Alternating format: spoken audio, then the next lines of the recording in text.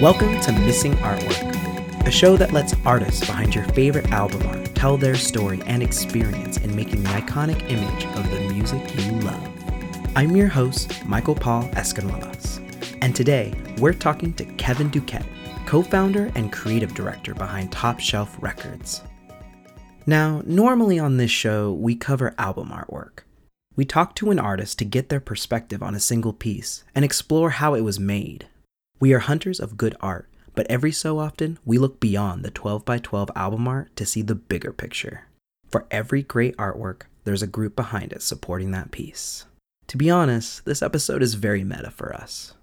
So for this topic, we wanted to explore the creative process of art behind a music label. Of course, just like many of the artists we've had featured on this show, every label does things a little differently.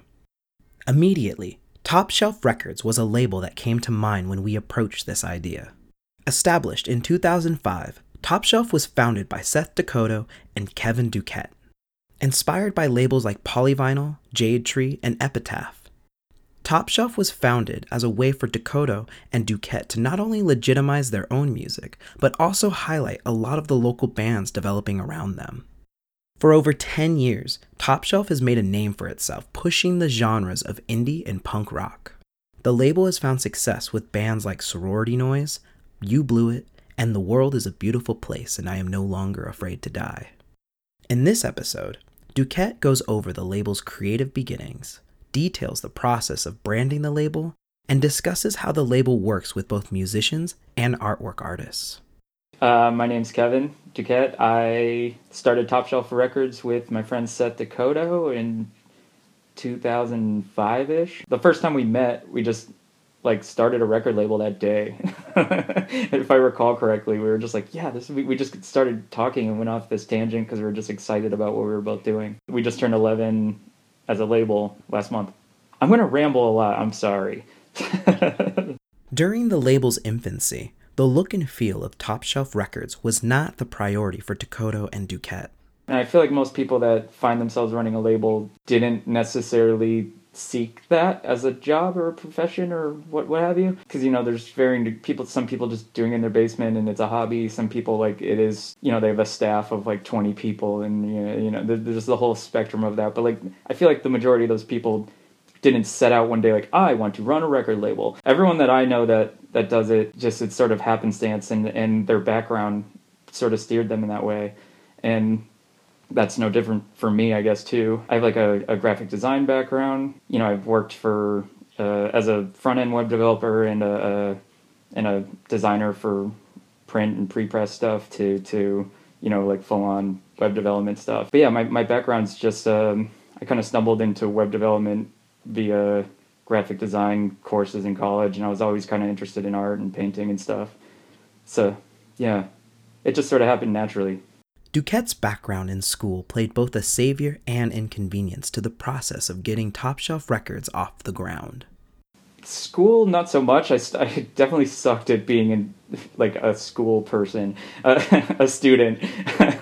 I just would not go to classes for sometimes weeks, and then I would just bop back in like nothing happened because I'm an idiot. I just cared way more about the label, and things kept pushing each other. So school was just this thing that bought me time where I didn't need a formal job or worry about paychecks and stuff. It was classic just oh no, what am I doing? I'm paying all this money and I'm not really doing anything with it. But I'd be up at 4 a.m. trying to figure out this bug on our website because I don't know what I'm doing, but I was accidentally teaching myself, how to code a website for a record label. And all of a sudden, these, I don't know, you'd find yourself just teaching yourself and not going to class, but learning more at 4 a.m. because you just wanted to do things right for a record label. So it wasn't school pushing me. It was more the label pushing my design and development chops. And then my design and development chops getting better because I had to keep making these things for the label, a tour landing page, or back then it was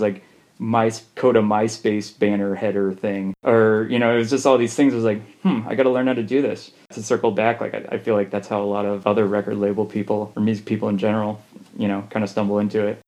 The music industry is an ever-evolving beast, especially in the world of smaller independent labels. Top Shelf, of course, was not immune to these changes.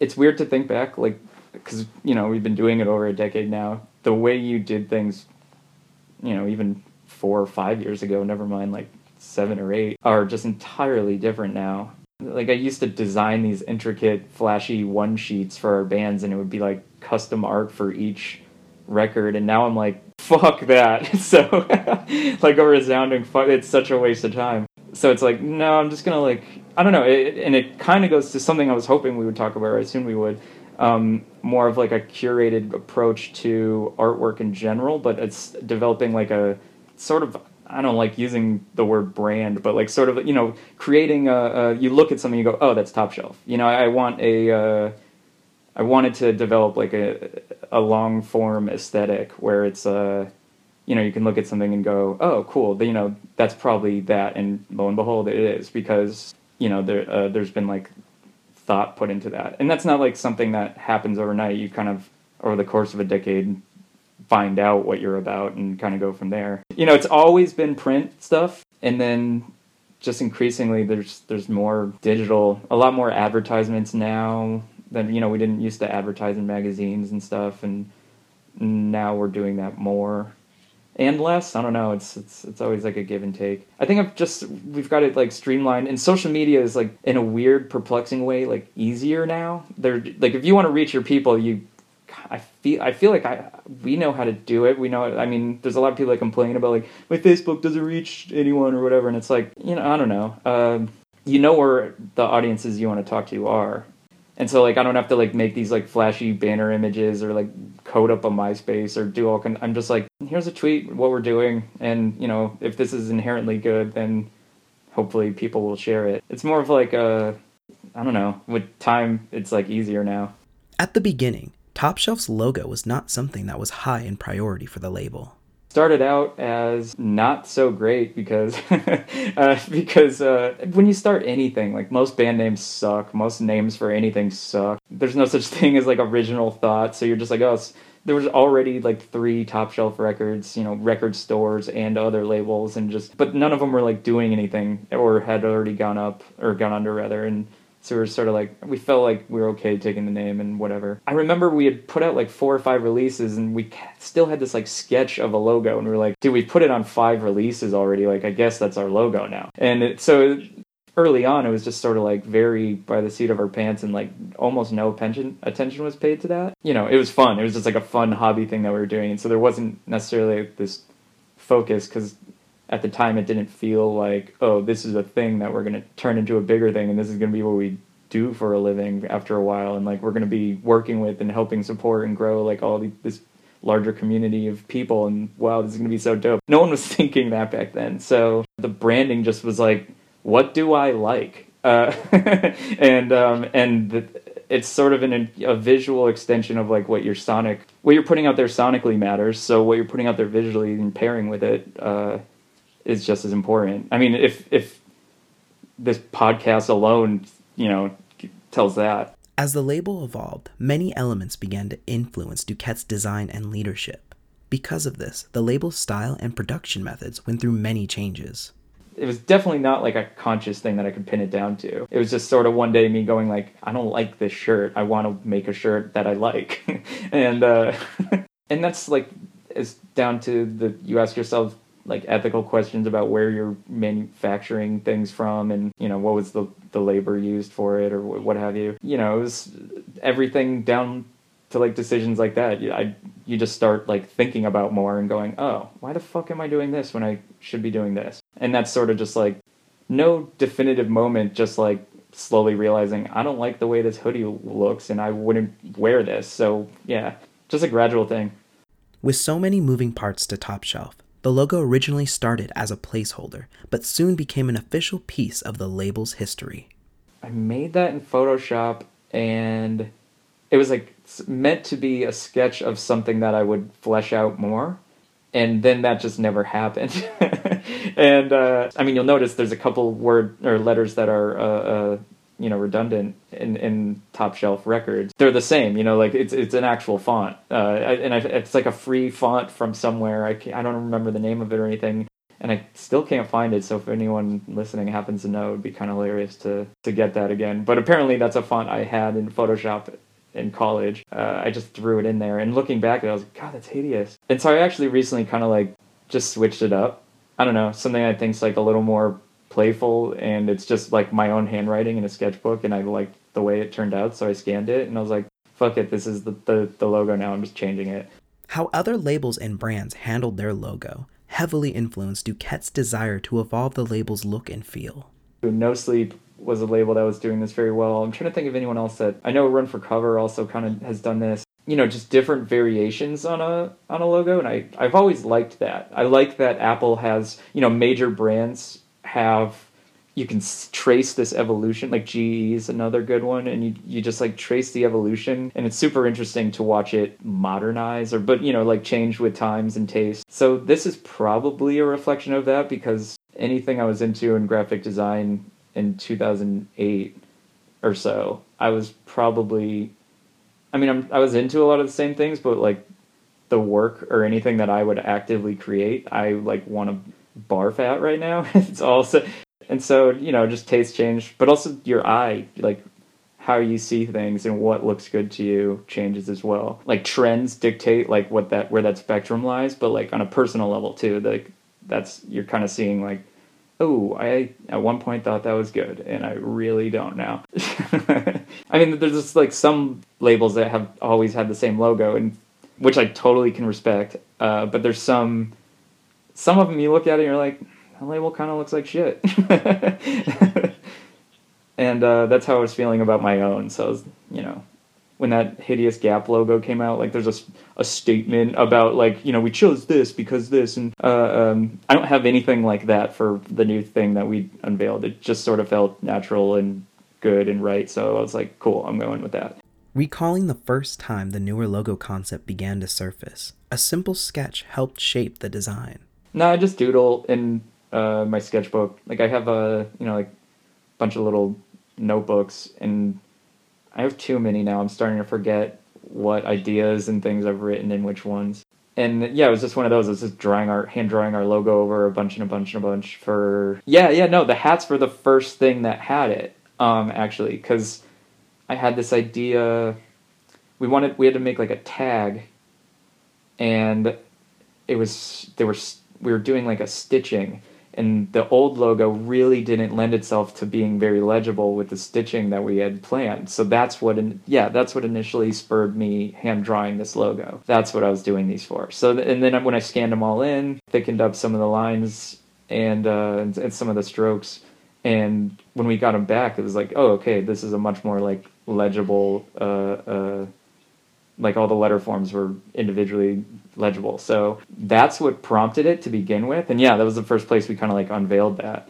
But then we were like, whoa, I really like this. And these hats are kind of selling well. People seem like, you know, that kind of, you vibe off that a little. It's never easy for any brand to redesign their logo, but a soft rollout helped Top Shelf ease listeners into the new branding. There wasn't honestly a lot of anything. If we had just, you know, overnight changed all our socials and like just made a big sort of like pivot with it, like maybe people would have said stuff. But I like casually was just like, oh, I'm going to change the Twitter logo for our page. And then like a month later, like the website still has the old one because I haven't gotten around to doing it everywhere. So I think that's kind of why, because it's just sort of, it was like the softest rollout of this ever. And it's like, and I mean, it's still happening, so still, I guess, sticking to our roots of like not being dope at the branding thing, because there's not a lot of consistency right now with it. But you know, I'm switching it over everywhere. So I think that's kind of why I contributed to, you know, I had a few people mention on more immediate social media things like Twitter. I would take no one saying anything as like an overall good thing. Top Shelf has always been a unique label when compared to its peers. The color palette and website design for the label is a clear example of this. Again, like what do I like? You know, this is the music we choose is an extension of our music tastes, and you know, behind any sort of like brand or whatever, there's some, you know, a set of individuals or an individual, and that's like really just indicative and reflective of their personal tastes, you know. And so that's just the same thing here. It was like those colors, just for some reason, they were popping to me for a while when I was doing the site redesign in 2013. Before that, like the old site, I feel like things have gone like more and more busy to less busy. We used to have this like sort of collage all over the place, spastic aesthetic, and it was a lot of like doodles, and it was like opening somebody's notebook.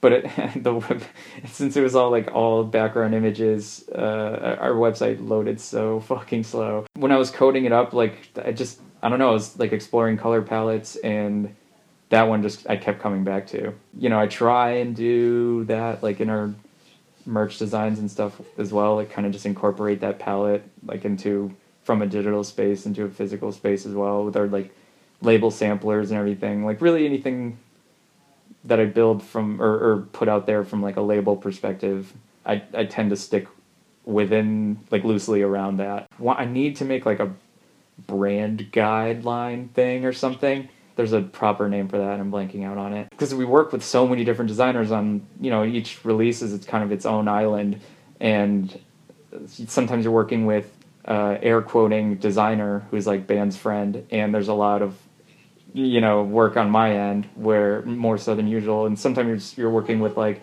the most professional designer, and like you get everything, all your text is outlined, and like everything's just a dream. So it's the full spectrum of like people you're working with, and it's sort of like I get things back a lot that are kind of all over the place. Using a clean white and mint green palette, Top Shelf sticks out from the rest of the indie punk rock labels by associating itself with a brighter, cleaner aesthetic.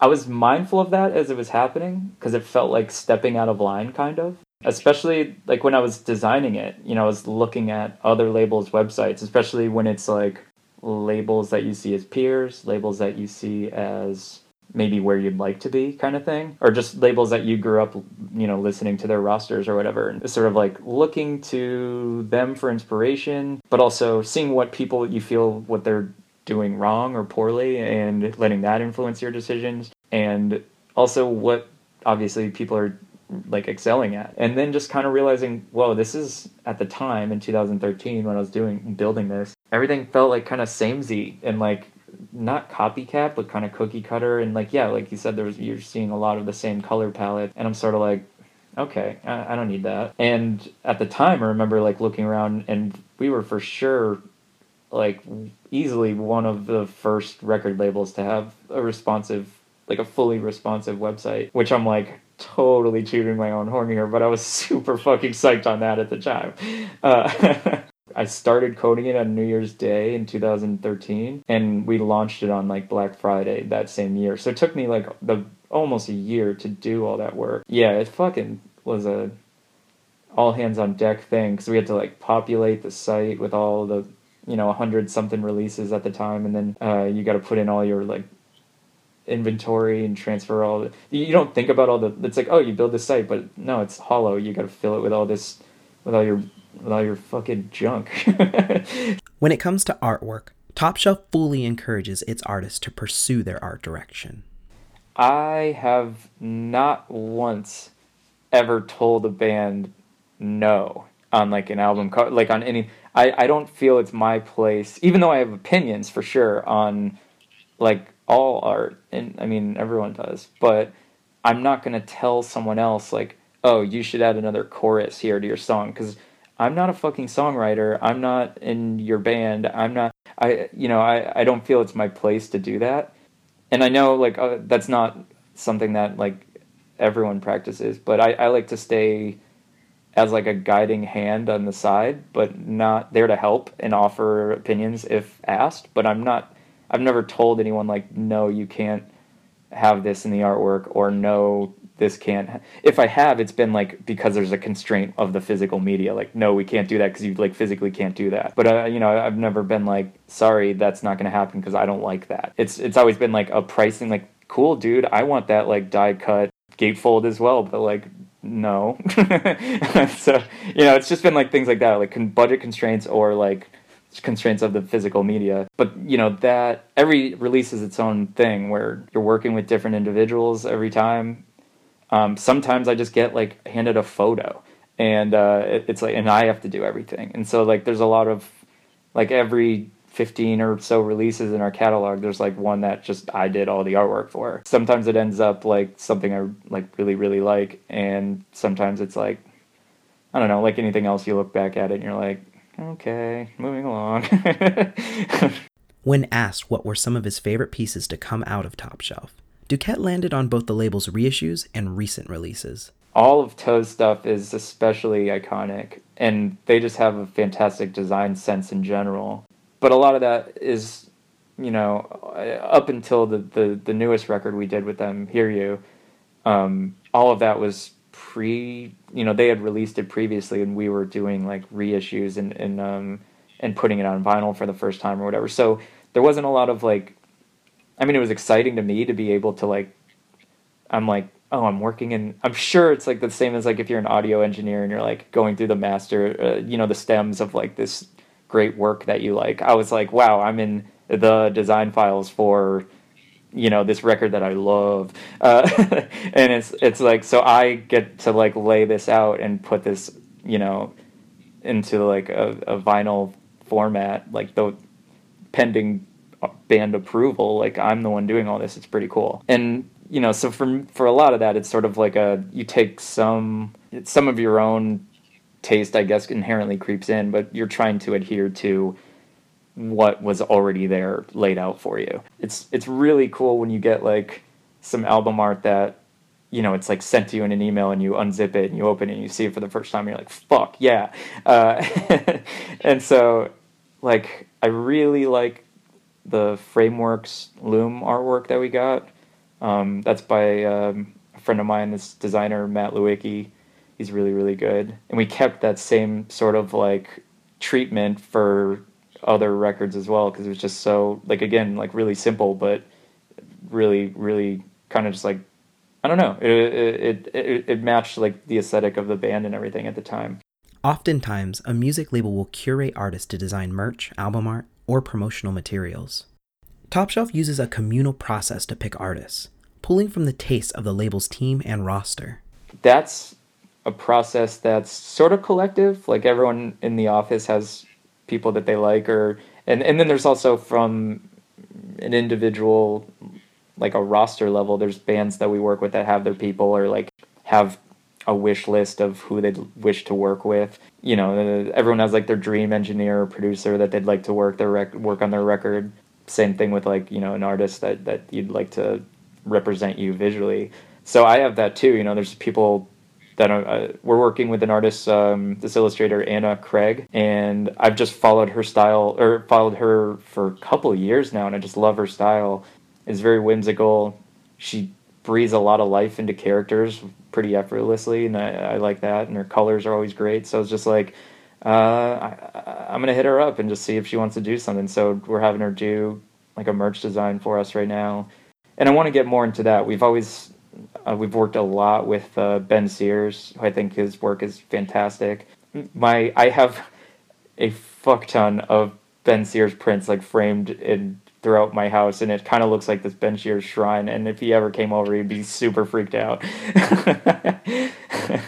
But it's just sort of like artists that you like their work on a personal level, and you reach out, and sometimes it's like, oh, whoa, I can't afford that, and I get that, do you, obviously, but like, sometimes it just doesn't work out because good artists should be paid accordingly. When the stars align, like we try and work with like a wide array of artists, and it's always a pleasure. The look and feel of like the label, I think, is one thing, and it's nice that that's static and uniform, but I wouldn't want anything like about our individual like records and albums that we're associated with to feel fixed or static in their design. So I don't want to hold anything back, I guess. So when we're working on a release by release basis, it's just that it's on a release by release basis. Like everything's on its own island, because it's a new team of individuals every time, just about. And that's kind of fun. You learn a lot from other people. You open up their files and you're like, whoa, I never thought to like organize those layers like that or use that kind of a filter.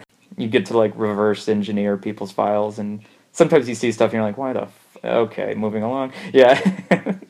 Again, there's sort of like, you get work from all these different artists. You get to see how people even just like package their files, like when they zip something, or how they send over all these assets, and you're like, oh wow, look at you, like I'm stealing up all those ideas, and you just become because you're forced to collaborate every single time we do a new record, like on like the art visual side, I learned something like every time, which is really tight. It keeps you fresh.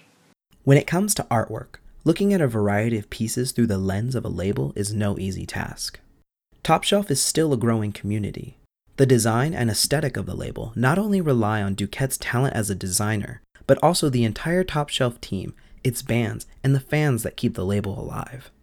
As the music industry evolves and the music scene continues to grow, Top Shelf continues to align itself with a consistent dedication to the label's ever-evolving sound and aesthetic. Yeah, and it's right now, it's just like, that's what I'm personally into right now. And so, who knows, we'll see where, broader trends go, where my tastes go, because I think like sonically, the label has changed over the years too, and that's just like, there's no way I'm going to have the same music taste as I did 11 years ago. It's just like, that's impossible.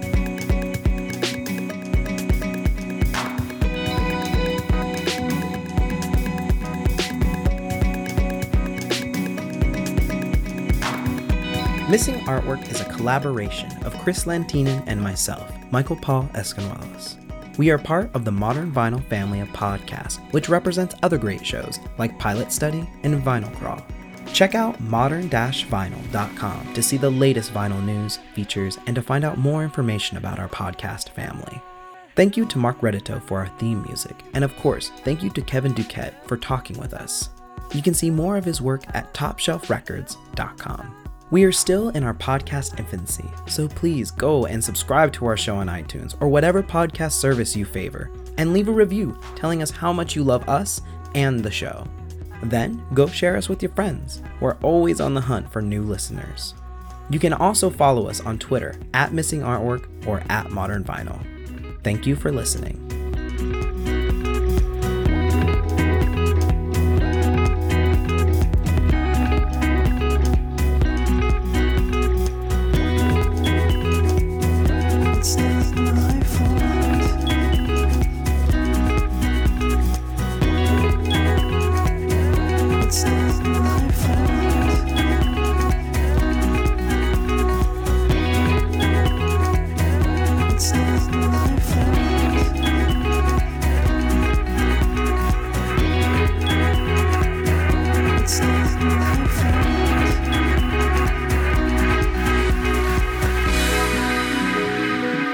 It's not my fault.